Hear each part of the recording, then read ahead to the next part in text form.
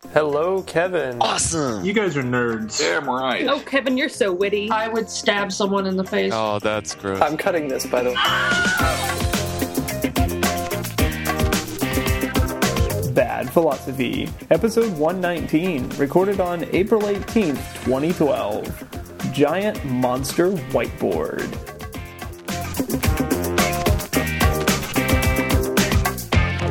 Hello, everyone. Welcome to Bad Philosophy, episode 119. We are upsetting the balance of reality, one rabbit trail, and one slashing, gruesome, bloody death at a time.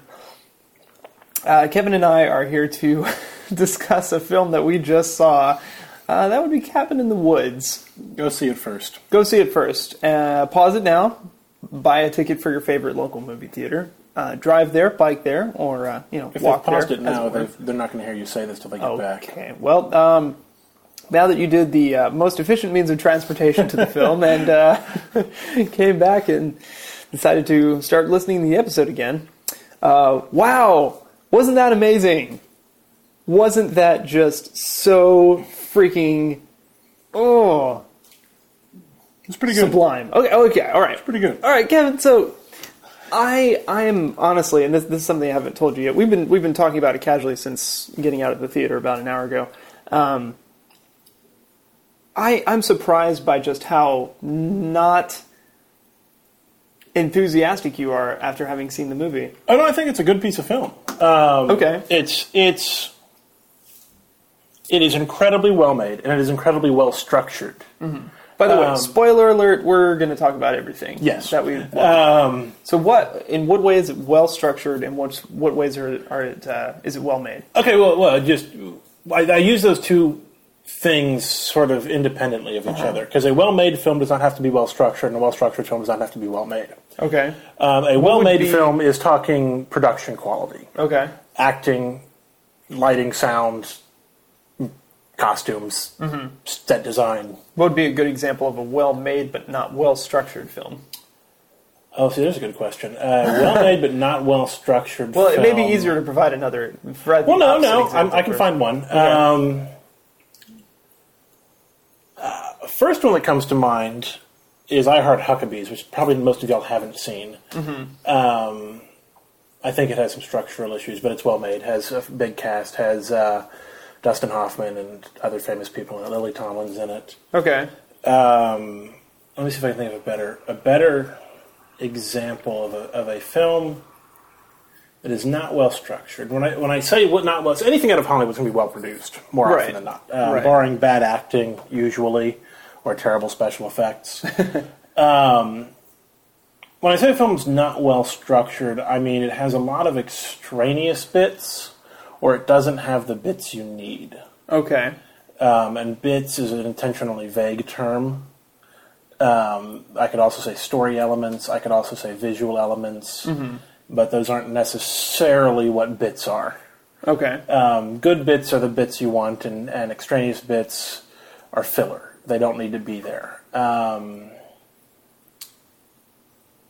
For example, I think... and I might be speaking sacrilege here, Monty Python and the Holy Grail, the scene with the old man from scene 23, where he tells them about where to go, I actually think almost gives a little bit too much story to the film. Okay. And I think it's an extraneous bit, other than it's the old man from scene 24, or whatever, when they're crossing the bridge, which is kind of a nice gag, but the actual first scene that he's in, that scene 24... which isn't the 24th scene, but that's neither here nor there. Oh, yeah. Well, it's Monty Python. So. Yeah. Doesn't add anything to the film, I feel. They've already been given their quest, and they're already going into different ways to achieve it. It's not funny enough to stand on its own, and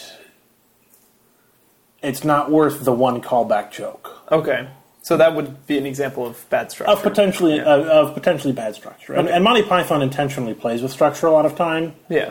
Well, the fact that the film just ends without a climax, really. To a climactic if you look back at Monty Python's TV show, Flying Circus, they do not have punchlines. Mm. And that was very much something they intended to do when they were setting it up, and just having read about them and seen interviews and stuff. when they were creating it, they were tired of sketch comedy that was all set up to a single punchline that wasn't very good. And so they intentionally subverted that by stopping their sketches before a punchline would happen. So the sketch itself was funny. There's no punchline to the spam sketch. There's not, in the original format, there's no punchline to the Dead Parrot sketch. One of the funniest sketches they've ever done doesn't really have a punchline. It ends, and it actually, in the original sketch, it gets interrupted for being too silly, and they switch to something else. Yeah. You know, the punchline is, you sold me a dead parrot and I'm returning it. Well, that's not a punchline. That's where the humor comes from. That's the humorous disconnect. My parrot died and I'm trying to return it. Yes, that's what's funny. Right. But that's not a punchline. Right. That's just in the structure of it. Yeah. Yeah. The Dirty Fork sketch is very much are you familiar with the Dirty Fork sketch on Monty Python? No. All right, folks, don't pause it. Go Google it. I know it's definitely in and out for something completely different, their film. Okay. But it's a fancy restaurant. A guy says, guy's there with his wife or his girlfriend or whatever, and says, "I'm sorry, I've got a dirty fork. Could you take care of that?" "Oh, I'm so sorry. I'm so sorry. We'll come back." And then the manager comes in. It's like, "I'm so sorry. Apologizing. And somebody's angry, and more people keep showing up and going crazy over this dirty fork. The cook eventually comes out and tries to kill somebody. Somebody's got an old war wound that's acting up, and it all goes absolutely bonkers. And it's very funny, very funny. And then they actually cut to a title card that says, "And now the punchline." And John Cleese, who was the guy with the dirty fork to begin with, was it John Cleese? I may be lying. John Cleese was the chef. I don't know who it was. Says, "It's a good thing I didn't tell him about the dirty knife." And that's a punchline, and it's funny. That's a punchline, yeah. But it's sort of and in that case, it was intentionally done to sort of undercut everything that went on before it. Right. Because that's what a punchline does in a sketch like show that. Is it really better that you had a punchline? Really? Kind of slap you. Was the punchline worth it? Was it worth it? Yeah. And so they subvert that a lot. Right. So that's just Monty Python structure. Okay. 101. Well, let's go then to the second example, a movie that's well structured but poorly produced. First one that comes to mind is Primer. Okay. Yeah. The acting in it, not great. Is pretty abysmal. Yeah. It's acted and directed by the same guy, always never a good start. Yeah. And written by, which means he's working on no budget, which he wasn't, and it shows. Right. So it was very, very low production quality, but a structure that I'm pretty confident everything that needs to be there is there, and everything that is there needs to be. Okay. Another example is another time travel film, actually, because good time travel films have good structure. Bad time travel films do not. If time travel is the central conceit of the film. Right. Bill and Ted's has a good structure, but not because of the time travel. 11 Minutes Ago is a film. Very low budget. Takes place entirely at a wedding reception in 11-minute chunks. And it's told from the perspective of a time traveler who can jump back for 11 minutes at a time from the far future, we don't exactly know when, and always ends up in the bathroom at this wedding reception at somebody's house. But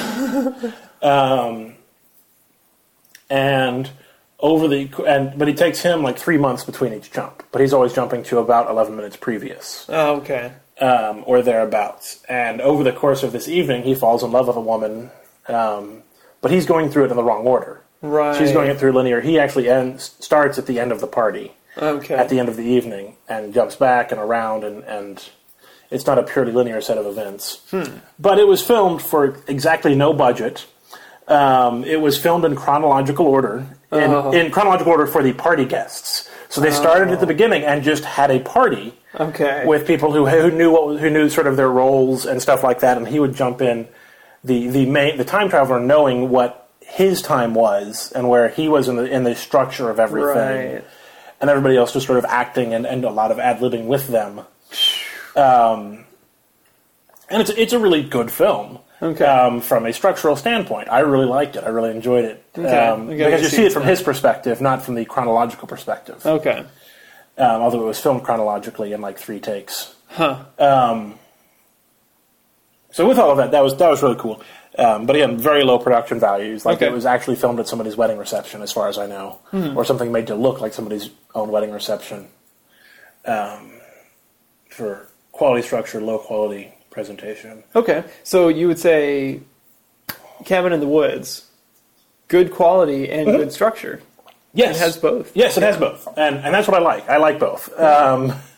I can actually I'll overlook quality or over structure. I prefer structure.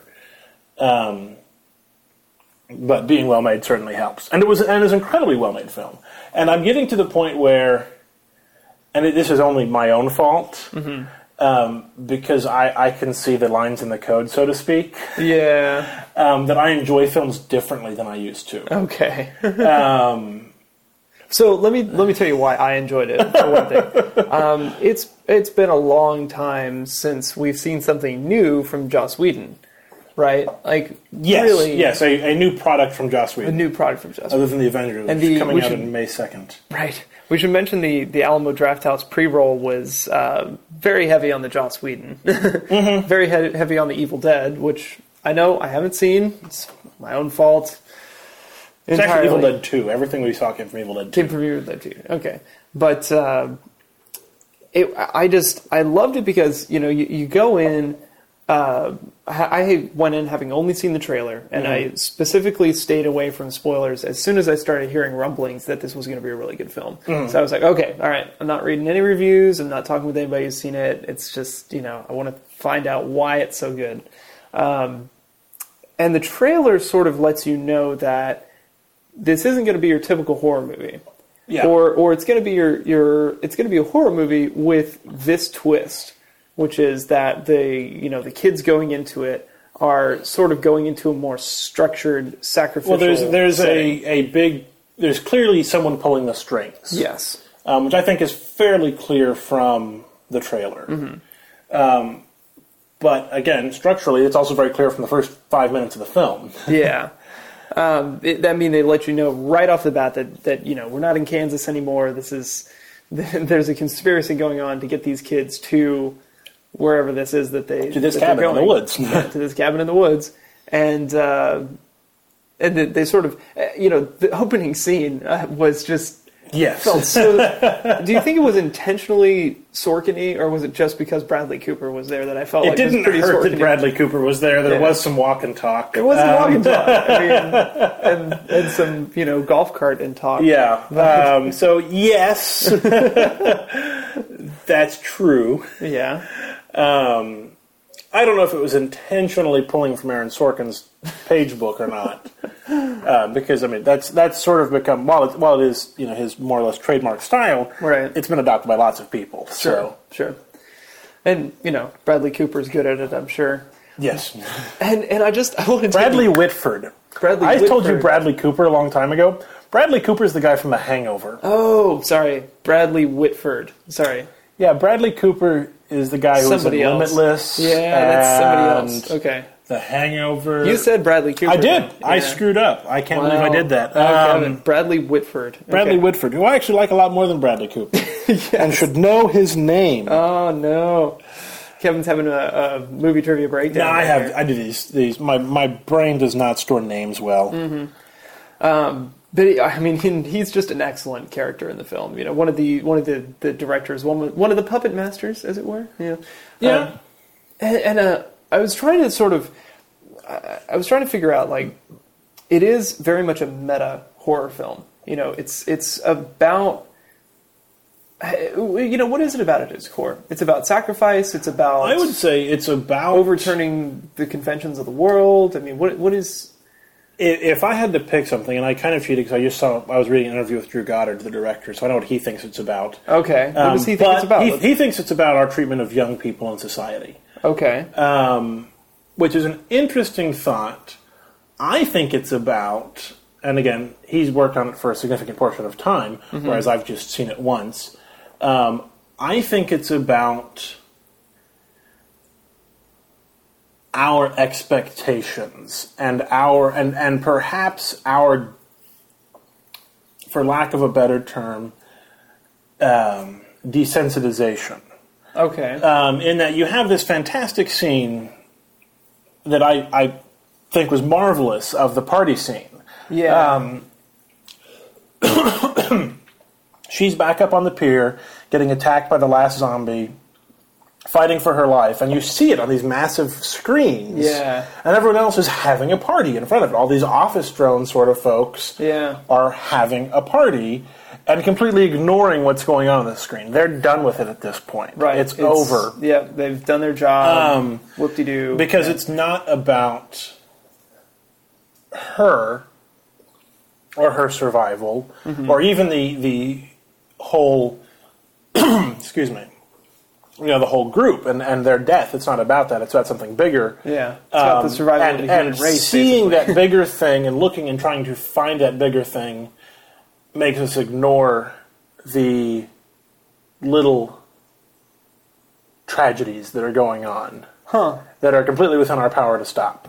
So that's sort of a changing of way of what I think it is. But I think the film is encapsulated in that moment, which It certainly is. I mean, almost smack dab in the middle of the film. Yeah. Which is about when you want that moment. Yeah. If you ascribe to the introverted parallelism structure of narratives. I don't know what that means. I've always been had it described as it's kind of a Greek thing. Apparently, you climb up the mountain. Basically, you have opposing but related points at the beginning and end, and then the next and next to last are sort of opposing but related, opposing and or related. Then the next and next and next. Okay, so then I can see that. right in the middle then is sort of the meat of the message. You make this parable sandwich. I've not heard it expressed that way, but I can understand that. What have you heard it expressed? As? Well, I've expressed it myself as boxes within boxes. Yeah. Where it's not quite that, but because it's rather than those parallel points, it's a matter of setting up expectations and paying off expectations. Sure. Yeah. Foreshadowing. Not even just foreshadowing. Foreshadowing is the most obvious way to do that. But it's about selective withholding of information from an audience to not necessarily withholding, but generating questions within the audience and then answering those questions in a way that they may not have expected, but is still a satisfactory answer. Right. For example, the opening moments of this are two guys getting coffee from a vending machine. Yeah. And we've just and the moments before that we saw blood and sacrifice images. Yeah. And then we cut to Coffee. Two guys talking about coffee and something coming up that's intentionally vague. Right. And so your initial question is, who are these people? Why are they doing here? And what does this have to do with the imagery I just saw? Yeah. And we get answers to these questions, and they're not necessarily the answers that we would have expected. And that's usually good. If it's the answer you expected, we call that predictable. Right. If it's an answer that's satisfactory but not necessarily expected, that's surprising. If it's an answer that we didn't expect but makes perfect sense once we look back, it is the right answer. Okay. And so a narrative structure, and this is actually stuff I talk about in my thesis, so you wanted to talk about what I know. Yeah. This is what I know. All right. Let's hear it. A well-structured film, to give a different and more precise definition, sets up those questions and answers them in a way that is not expected but makes perfect sense without the audience even knowing it. Right. And it's okay if they do know it. It doesn't have to be a bad thing. But often the audience isn't aware of their expectations until after the fact. And one of the expectations I had going in, one of the questions I had going in was, okay, I'm expecting this to be something more than your run-of-the-mill horror film. What is that going to look like? What is going to be the way in which this is unique, different, satisfying? Yeah. And this is not the first ever film to do something like that. What are some other examples? One it's not a film, but it was an episode of a TV series, was Supernatural. Did you ever watch Supernatural? No, I didn't. It's a good show. I'm just finishing up season 2 right now. But towards the end of season 2, the two brothers, who are the main characters, visit a movie set of a Cabin in the Woods film being produced. And the Cabin in the Woods film is a well-known trope. Right. We saw examples of it actually in the trailers they were showing in the pre-roll Draft House. So all that, is sort of there. And they used that to comment on that structure itself. Okay. Other examples of horror movie subversions. Scream is a great example. Okay. The Scream franchise as a whole is very much about horror movies. Scream explains to you within the first portion of the film, if you're in a horror movie, here are the 3 rules you don't break unless you want to die. Right. Don't split up. No, it's actually, in Scream, they are, don't have sex, don't drink or do drugs. Those are all sins that will get you killed. Right. Not directly necessarily. Never say, I'll be right back. You won't be right back. I don't remember what the third one was, or I may have put those in the wrong order. And then everybody who subverts those, and so they lay it out for you, and then everybody who breaks those rules dies by the end of the film. Right. Something just occurred to me, and I didn't want to let it go. There were hints within the kind of the panicked discussions that went on among the actual workers in this Sacrifice Incorporated.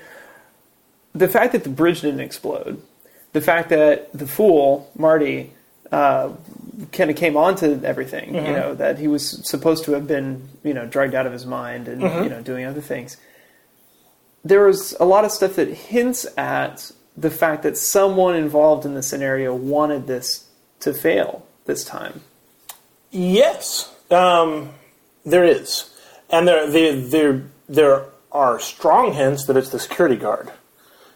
You're set up to think that because he's questioning all of this stuff that's going on. Yeah, that may be too obvious. He's just new, right? Yeah, but no. If you listen to the music that was playing with him, like they were clearly setting him up to be a potential, and not necessarily the guy, but they were sort of him questioning these things and not wanting to bet and being very straight-laced in the whole situation, whereas everybody's much more relaxed. But if you recall, he ends up actually buying them time at the end by setting off a grenade as he's I know he does. And that's the end of his arc. Right. In that he really was dedicated to his purpose. Right. Even though we were suspecting that was not the case. And that's fine. That's great. That works. That's his arc is complete. Right. What about the chemistry person? Again, there are these sort of these setups of, who is it this? And it's making you ask these questions. Could it be her? Could it be him? What's going on? It turns out it was none of those. It was... Who do you think it was? I think it was the pothead. Just figured it out. Yeah. Figured it out, got dragged away, ended up in that hole, or escaped, dismembered the zombie with a trowel, and started pulling wires, and I don't know that he intentionally kept the thing from blowing up. Which, because of, by the way, it struck me at the time, but I remember, because of the trailer, we knew that Marty survives past that scene. Although I kind of questioned that. I was like, would they show something different in the trailer to... And the answer is yes, they would do that. The Sea View? Yeah, that wouldn't be the first time. But because he survives, I thought about it in this way, that there's sort of a rumbling that happens when they send the blood down from his death. Yes. And I'm like, okay. I don't think he's dead. I think I know why. It's because... It's the blood from the zombie, or it could be any number of things. But that was when he died, something went wrong. Yes, or when he air quote died, something went wrong because he didn't. Yes, and so all of that stuff is very much foreshadowed, and foreshadowing is the wrong word, but is very much set up. Those are questions. Who would keep the thing from exploding? Or why didn't it explode? And at first we think it's a technical glitch, but then we know it's intentional. Right. So who would keep that from happening? Who would put the button to release all of the evil creatures right there? I think that one's a little trickier. And that's a question that wasn't answered. Yeah. At least not in the viewing that we watched. There may have been a clearer answer as to why we got to there. I don't think it's there, but I've only seen it once. I think that was just one of those Deus Ex Machina things. A little bit. Because there's a code on the door for them to get to the ancient part of the facility that takes them forever to break. and yet there's no code protection whatsoever. Well, the door was open because the guard came in to shoot them, and they killed him first, and so he left the door open. There's a justification there if you want to make it. Right. Because you saw the door open. You saw them come in through the open door, then they closed it. That's true. And the place was empty, so the obvious idea is that he came out of there to shoot him in the face. Yeah. That's my thought. That's my justification after the fact. Right. So those sorts of questions of, the rumbling, which didn't happen previously, it only happened on his death, and didn't happen after that on somebody else's death. Yeah. You say, why did it rumble then? Mm-hmm. Why did it rumble? Why didn't it rumble then?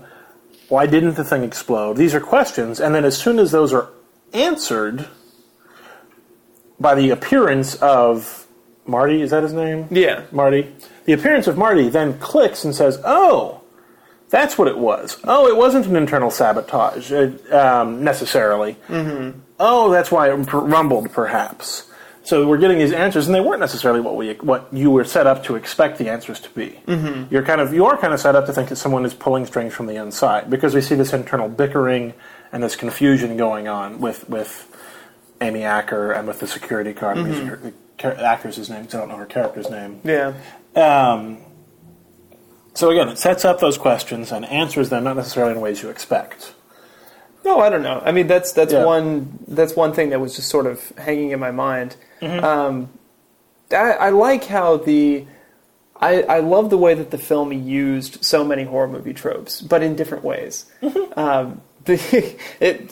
Quite honestly, the hand coming out of the ground right at the end, the giant hand of the ancients, that's a callback to every horror movie. I mean, most particularly Carrie, was sort of, I think, the definer of that. But and especially to earlier in the film when one of the Buckners, busts out. Their hand comes out, yes. Their hand comes out. So, to destroy the world. Yeah. That's using the visual language of horror films. Yes. And quite well. Mm-hmm. You see the hand reach up and grasp, and that's the beginning. I love that the title, is a jump scene in a way. It's a jump cut. It's a jump cut. Yeah. It makes you go, oh! Yeah, and then you're like, at that moment, you know exactly what you're in for. Mm-hmm. Like, if you're... there's just... Oh, man. I'm curious, though, the redhead, the virgin, quote, is she really a virgin? Because there's the thing right at the beginning of the film about her and the professor, about them having relations, but maybe... I don't think it matters. It doesn't matter. Because the director goes, we work with what we've got. Right. And it's about creating those archetypes. Yeah. Did you say Susan Sarandon? It's not. It's, it is. No, it's not. Who is it then? The director?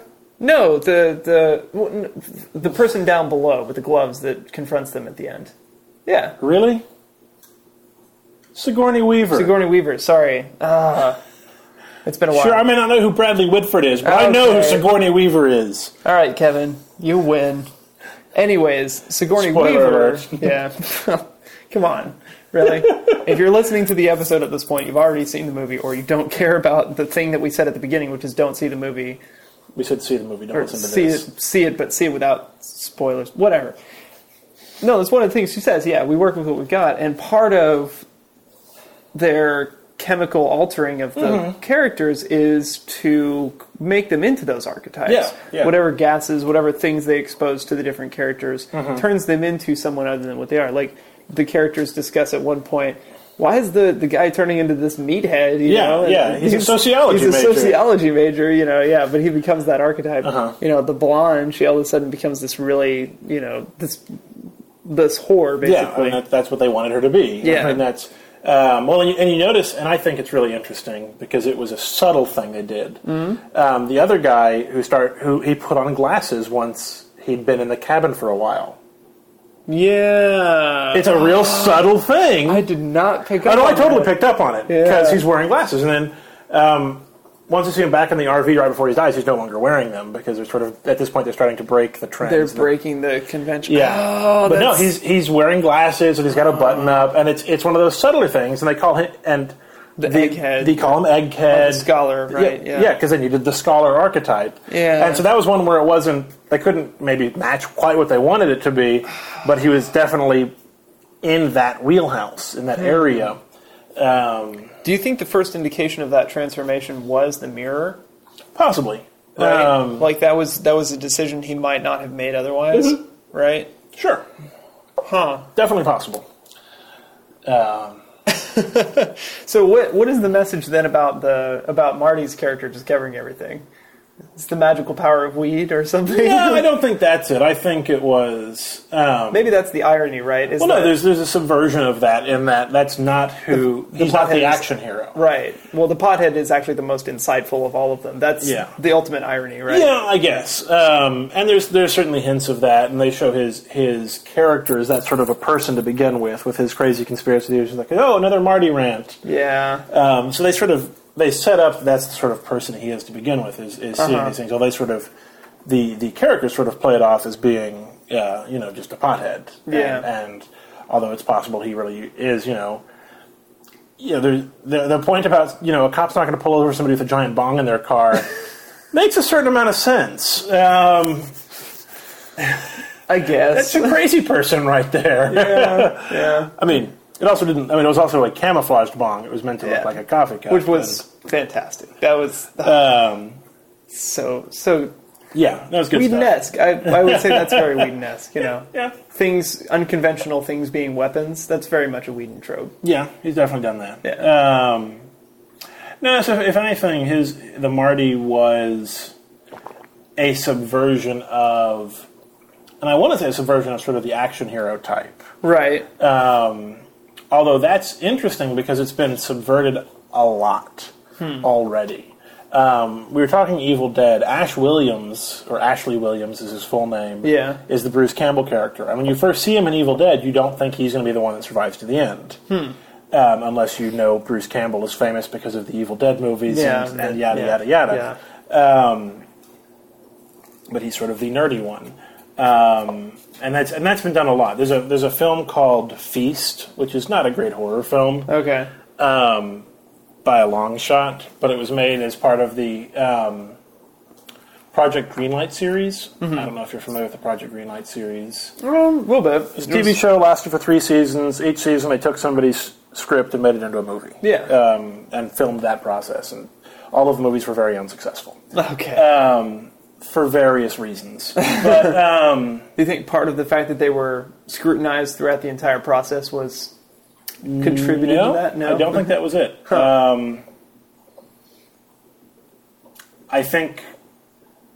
Sometimes I think giving somebody a lot of money with very little experience in Hollywood can be a bad idea.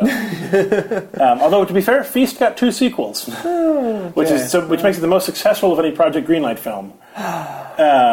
Feast Sloppy Seconds and Feast the Final Course. But within that, they bring in a character who is meant to be the burly hero and kill him off within 10 minutes. So that's sort of... But that's obviously subverting the archetype. Yeah. Speaking of subverting archetypes, one of the things I asked you about was how...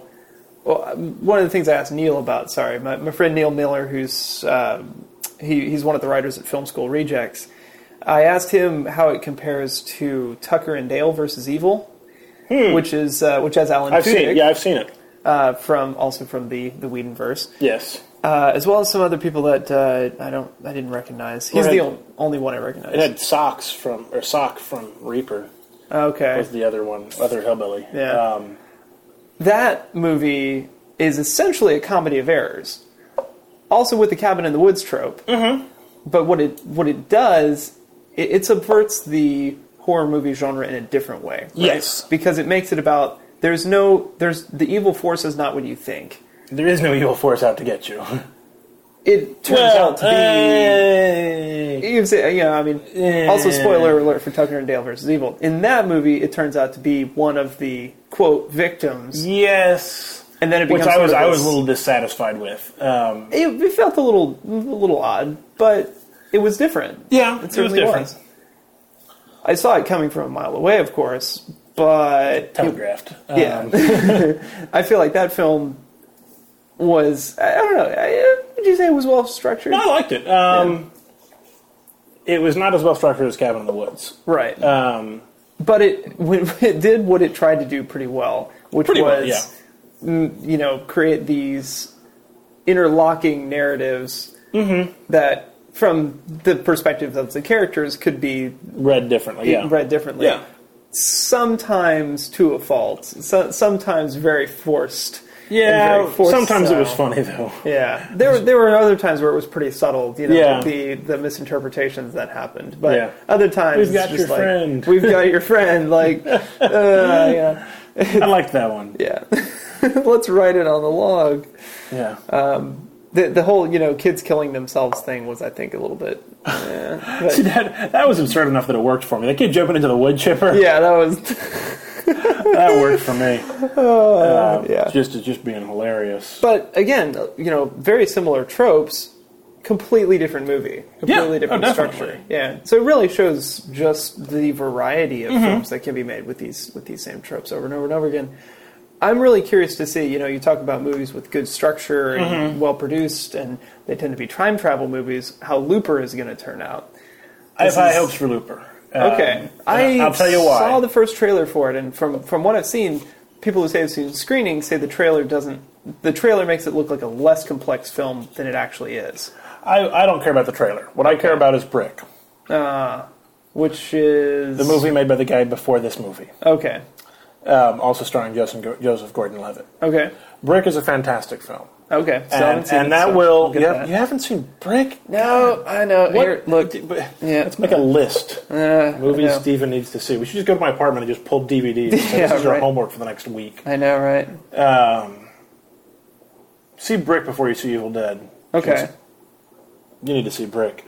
And once you see Brick, you'll go, you know what? I don't care what he does with Looper. It's going to be good. It's going to be good. Okay. Because Brick is a film that is not a time travel movie, but incredibly well structured. Again, in sort of those creation of questions and answering of them in unexpected ways. Okay. So yeah, Brick's really good. I don't know the guy who made it, but I heard he was making another movie. That was all I needed to know. I'm like, okay, yeah, I'm there. Yeah. It's like Duncan Jones making another movie. He made Moon, and I saw that, and I'm like, okay, whatever he makes next, I'm on board for. What is he making next? He made Source Code. Oh, right, yeah. Did you see it? Yes, of course. Yeah. I think we saw it. No. No? I saw it on TV. Okay. I downloaded it, or not illegally. Something. I definitely, that was one of the first Draft House films I went to see, I think. No, I got it from Redbox. I got a free code for a movie from Redbox, and I got it.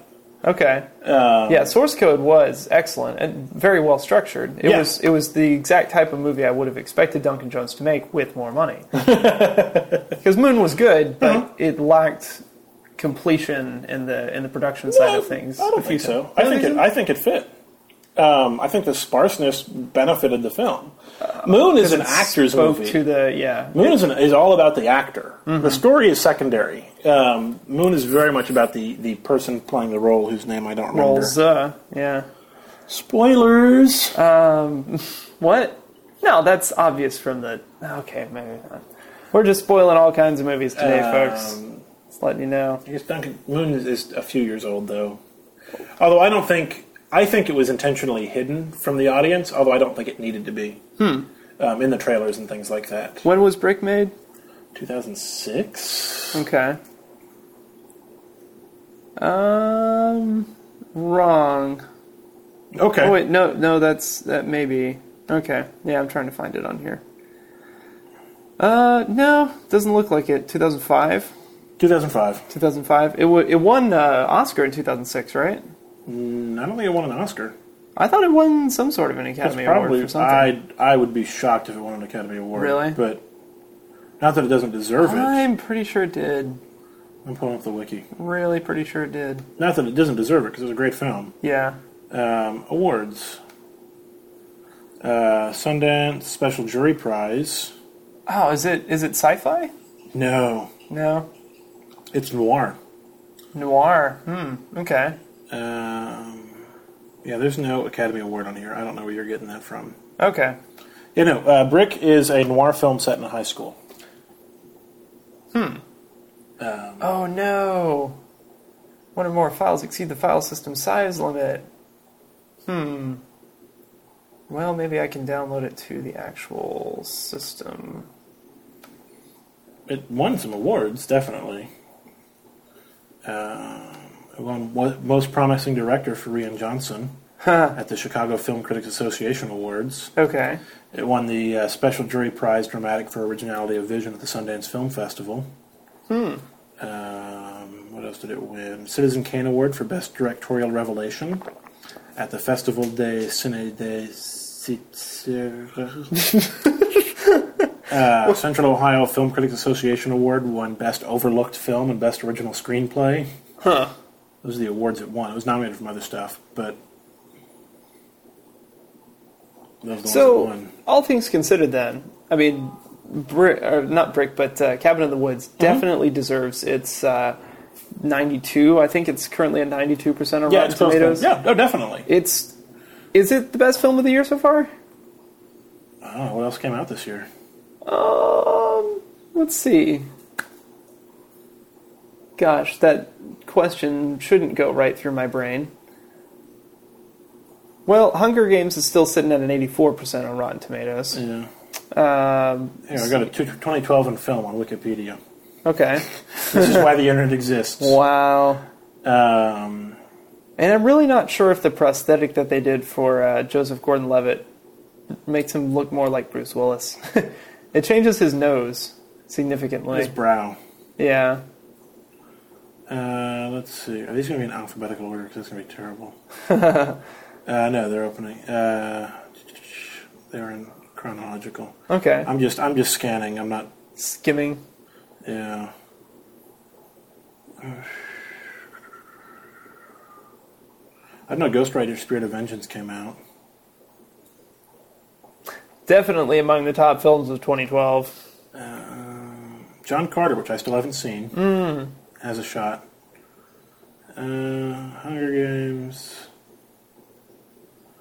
Wrath of the Titans. I guess of the films that have been out, that are currently out, yeah, the rest of these are all in the future. I'm comfortable saying the best wide release film. Yeah.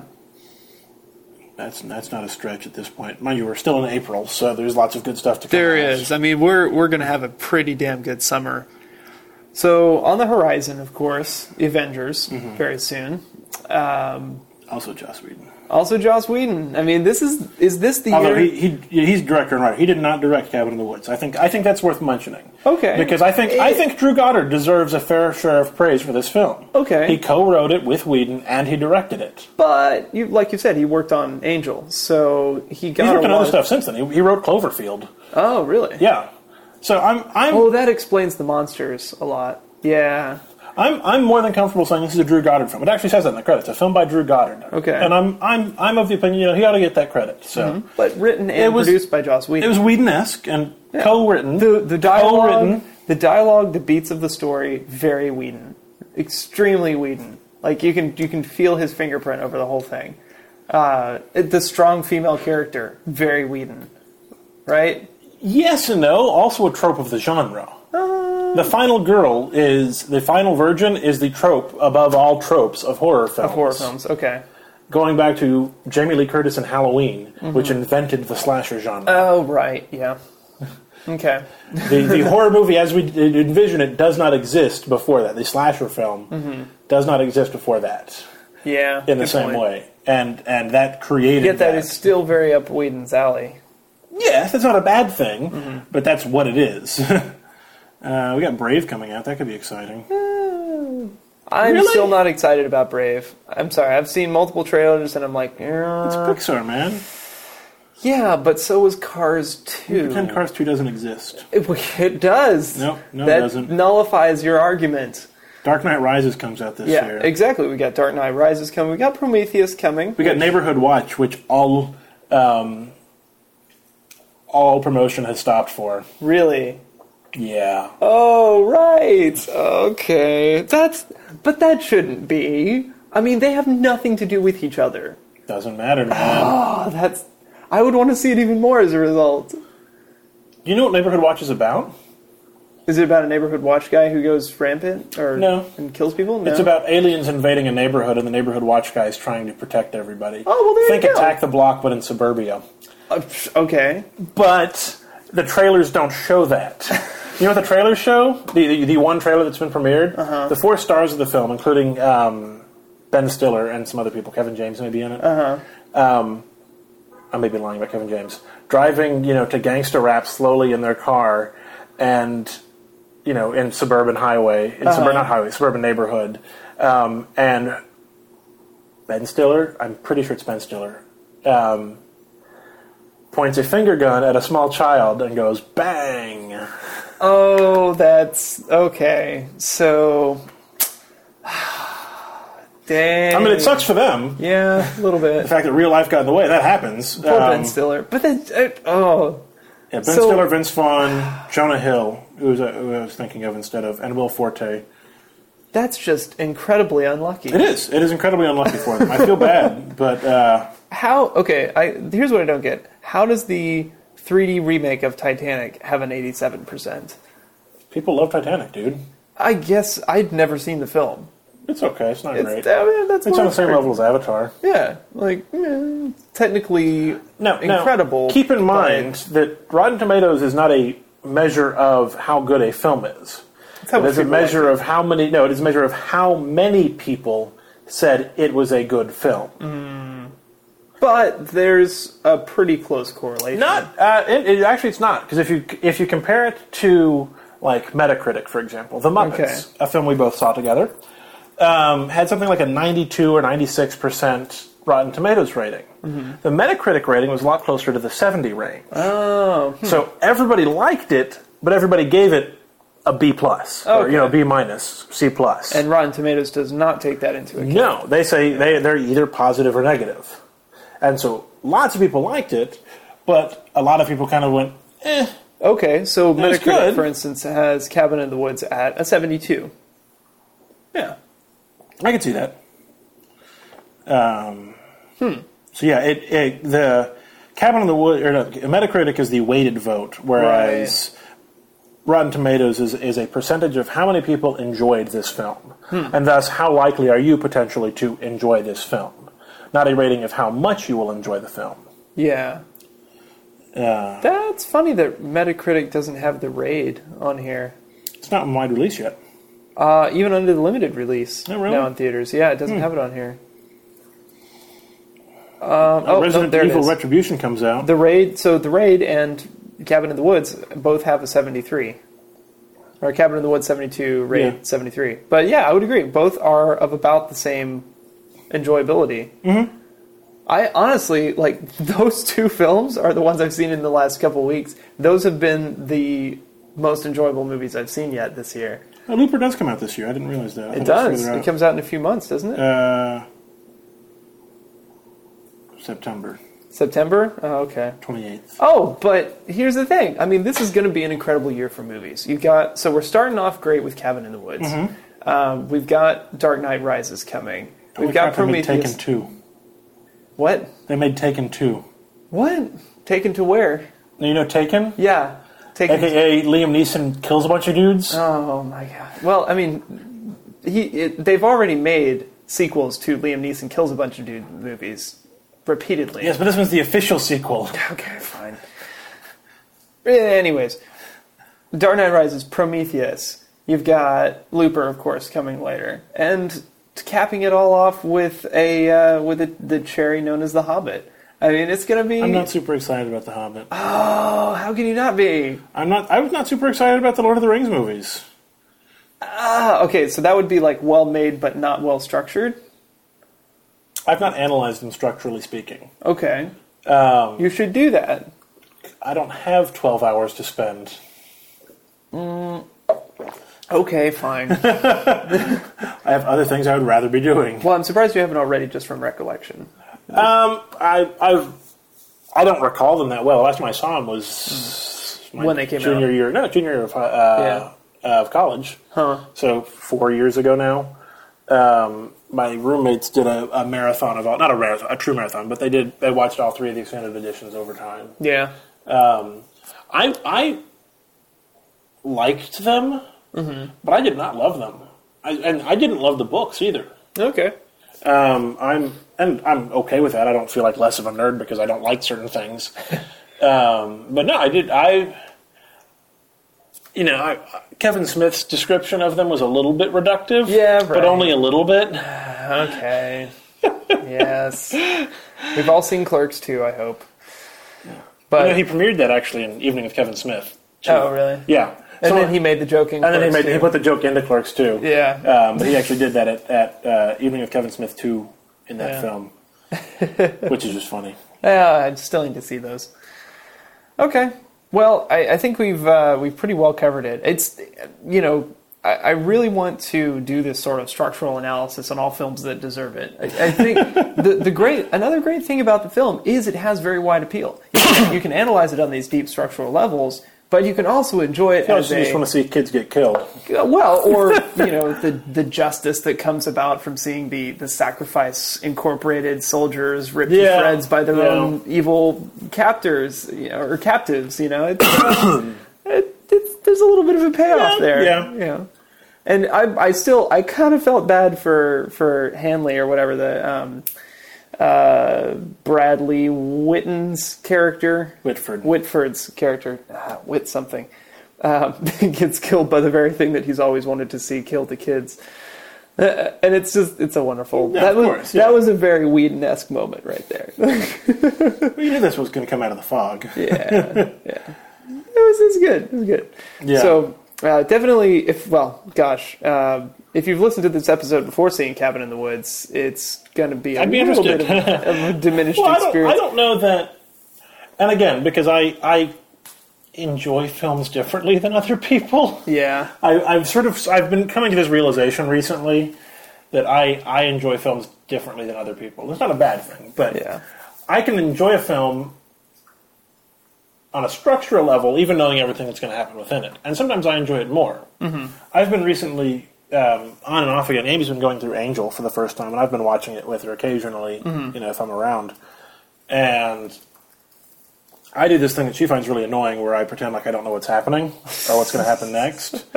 And she doesn't always find it as amusing as I do. But I don't just do it just to be obtuse and amusing, but, But you're getting. I'm analyzing it from that perspective, and saying, okay, well, what do I think is going to happen next? What are the possibilities here versus what I actually know is going to happen?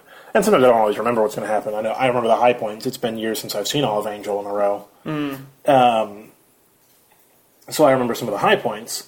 But it's beneficial both. Kind of like the story we talked about a while ago about spoiling stories can actually make people enjoy them more. Yeah, because you go in because analyzing it more. You're looking at it in that perspective, and you say, well, if I know this character's going to die by the end, I'm going to read this differently. Yeah. Or I'm going to see this differently. Which is why, knowing that Marty was going to live at least to a later point in the film, I still wasn't exactly sure how they would end it up, how they would conclude it. No, I was interested in what they would do, knowing that, because I did know that. Yeah. I was interested in how they were going to get there, because his death seemed fairly definitive. Yeah.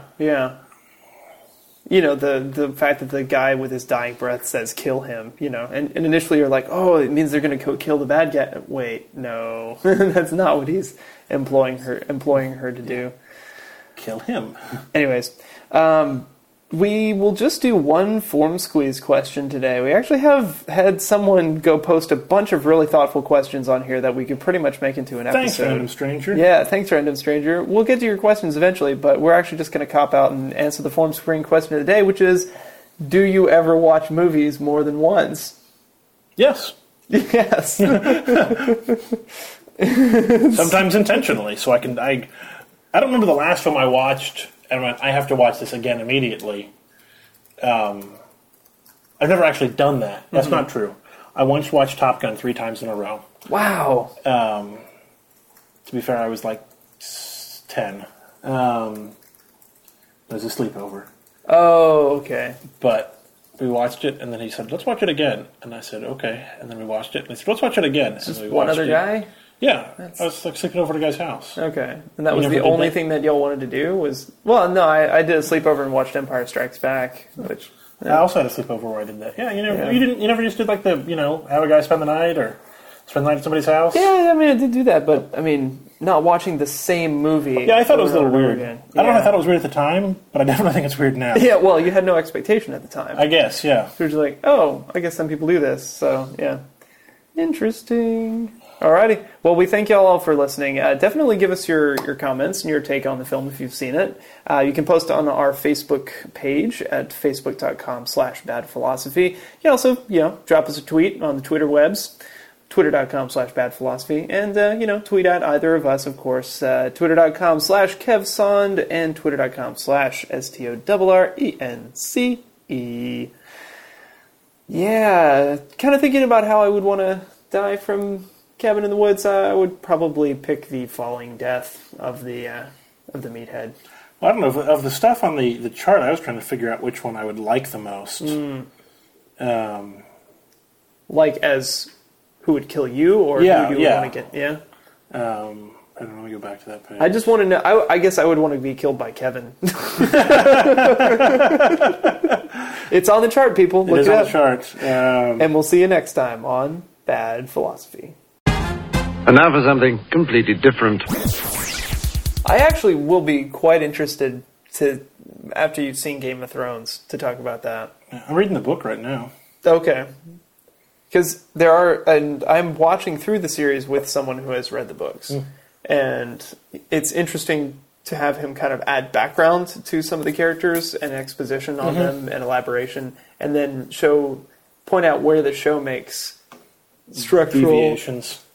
Yeah, choices and deviations for the characters. I saw the first half of the first series on a free weekend. Oh, okay. I was at home. So you've seen a little bit of it. What did you think of that much of it? I liked it. I think it's good. Mm-hmm. I think it is the extreme example of, and this is not necessarily a good or bad statement, but it is the extreme example of the novels on TV phenomenon. Or TV as a novel. Okay. Which has good and bad things about it. The show does not feel like it has episodes. No. It's just one continuous I don't know if you story. read, I think it was Todd Vanderwerf, who wrote a thing sort of about the defense of the episode. And that TV is an episodic medium, and sometimes we lose sight of that. Mad Men is good about doing that. Mad Men's pretty good still about having it. a Mad Men's pretty continuous good story. about it. He blamed The Sopranos sort of as the first breaker of that, and of going from. And now I've not seen much of Sopranos, so I don't have a large take on it. I haven't seen any of it. Being, is it worth watching, you think? that's what I've heard. Okay. But that Sopranos was hailed as novelistic television. Okay. And as was The Wire. The Wire was very Dickensian. Yeah. I saw an interesting comparison. The Wire is to Dickens as The Shield is to Shakespeare.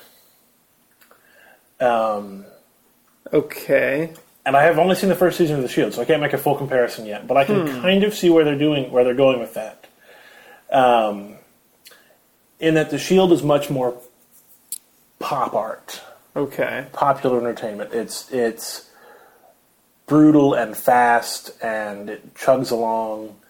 Okay. Whereas Dickens is meandering, and The Wire is sort of meandering, and it's telling a complete story, and it's building a world. But Shakespeare cares less about building a world as he does creating situations with characters and getting through them. Yeah.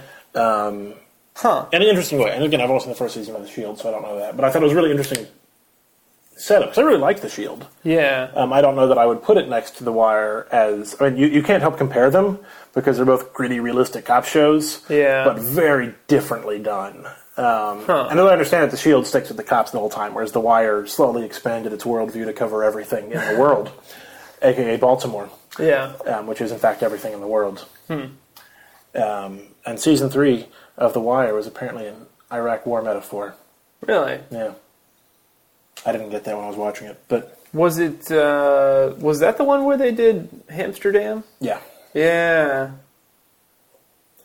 So, I don't know. That was apparently what it was, part of the subtext there. Green zones and, yeah. What was... Oh yeah, but no. So I enjoyed The Wire, not The Wire, Game of Thrones.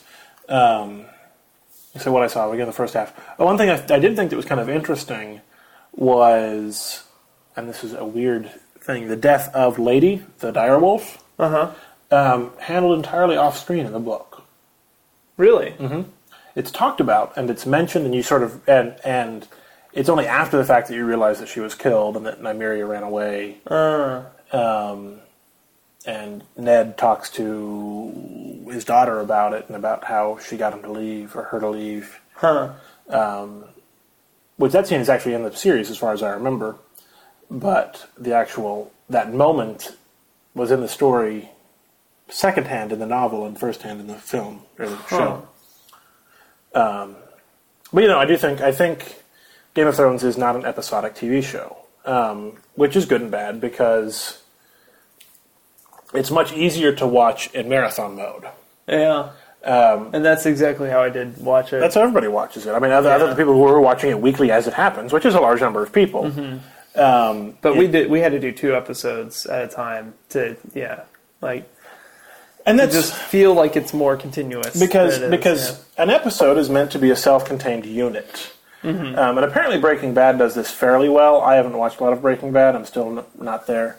Of keeping things more self-contained within what actually happens, if not on a plot level, of what happens, in a thematic level sort of thing. There's a distinct color to every episode, and things like that. And so it sometimes feels to me like the great TV shows, great perhaps in air quotes there, are trying to hide the fact that they're TV shows. They're just trying to be a movie stretched out over 10 episodes. Cut up into chunks. Yeah. Because even one of my, and I say one of my favorite, it's not necessarily one of the greatest things of all time, miniseries, The Stand, has 4 2-hour episodes. I've heard that that's good. It is. It's really good. Yeah. I'm actually listening to the audiobook. That's Stephen King, right? Yeah. And it's got 4... It is one complete story because it is a novel, and they did a fairly good job of adapting it. But each 2-hour episode is self-contained. It's actually an hour and a half without commercials, but is more or less self-contained in that it is an episode. It is a distinct unit of television. And I think one of the great things about television is that episodic structure, in that you can have these self-contained pieces that create a larger whole and have a thread running through them, but don't necessarily have to do that. I know I've not seen it, but I know about the episode Fly of Breaking Bad. Yeah. Which is sort of the epitome of the episodic episode, and that is entirely self-contained and drives some people crazy. But I guess I haven't seen that far into it yet. Oh, how far are you? Well, I'm through season 1.5 or so. Okay, no, then you're not that far. Then I won't. Yeah. I'm glad I didn't say anything about it. Yeah. I may have said too much anyway, but there is an episode of Breaking Bad that is entirely self-contained. Or I think The West Wing does a really good job of that, of having larger story items that go on, but still each episode is self-contained within itself. I mean, is a complete unit of TV. Okay. Because TV is still watched on a weekly basis. And so, saying, and I know most people come to The Wire this way, they come to it after the fact, of, this is a whole story, and it is complete as a unit. Yeah. And should be watched as such. David Simon even kind of said that. He said, it's a whole thing. Watching in 5 acts. In 5 acts. Watching the whole thing. Yeah. But that's how we watch TV, one episode at a time. Yeah. And so that's how TV is structured to be watched. And so I would probably go crazy if I were watching Game of Thrones on a weekly basis. The second season definitely feels different from the first. So, for what that's worth, watching it this way changes it a little bit. And a lot of the TV shows I've been watching recently are kind of in that borderland a little bit. But I've been watching episodically because I don't watch episodes back to back. Yeah. I'll watch an episode of Mad Men and go to Deep Space Nine and then go to what else were we watching? Friday Night Lights. And so we'll watch, different things, and it is much closer to watching them in their original format. Yeah. Which sometimes goes, sometimes it's a little frustrating. Yeah. And some shows lend themselves to marathoning more easily. I can watch 10 episodes of Cake Boss in a day and not feel bad. Oh. Yeah, it's Pawn Stars for me. Have you seen Hardcore Pawn? No. It's like Pawn Stars, except instead of being in the flashy Vegas, all these high dollar items, it's in the worst part of Detroit. Oh. Wow. And it's people trying to hawk phones and... A guy brought in a 6-year-old computer monitor on an episode I was watching yesterday. And he's like, I'm not going to buy this. You don't even have a whole computer. It's a monitor. And it's old. Or there's a woman, who came in and insisted she bought this bracelet or ring or something for $250 at this shop. And they're like, no, this is fake. We're not going to buy this. These are cubic zirconia. This is low-quality gold. Oh, man. We're not going to give anything for it. And if you bought them here, you did not pay $250 for them. Yeah. And so it's much more antagonistic than the Pawn Stars for the friendly. Let me get someone to check that out for you. No, man, I'm sorry. This autograph's fake. I know a guy. There was on Reddit, there was briefly that meme, oh, you have, rare 19th century cutlery. Let me call my friend who's an expert in rare 19th century cutlery. I got a buddy who knows all about this sort of stuff. Yeah.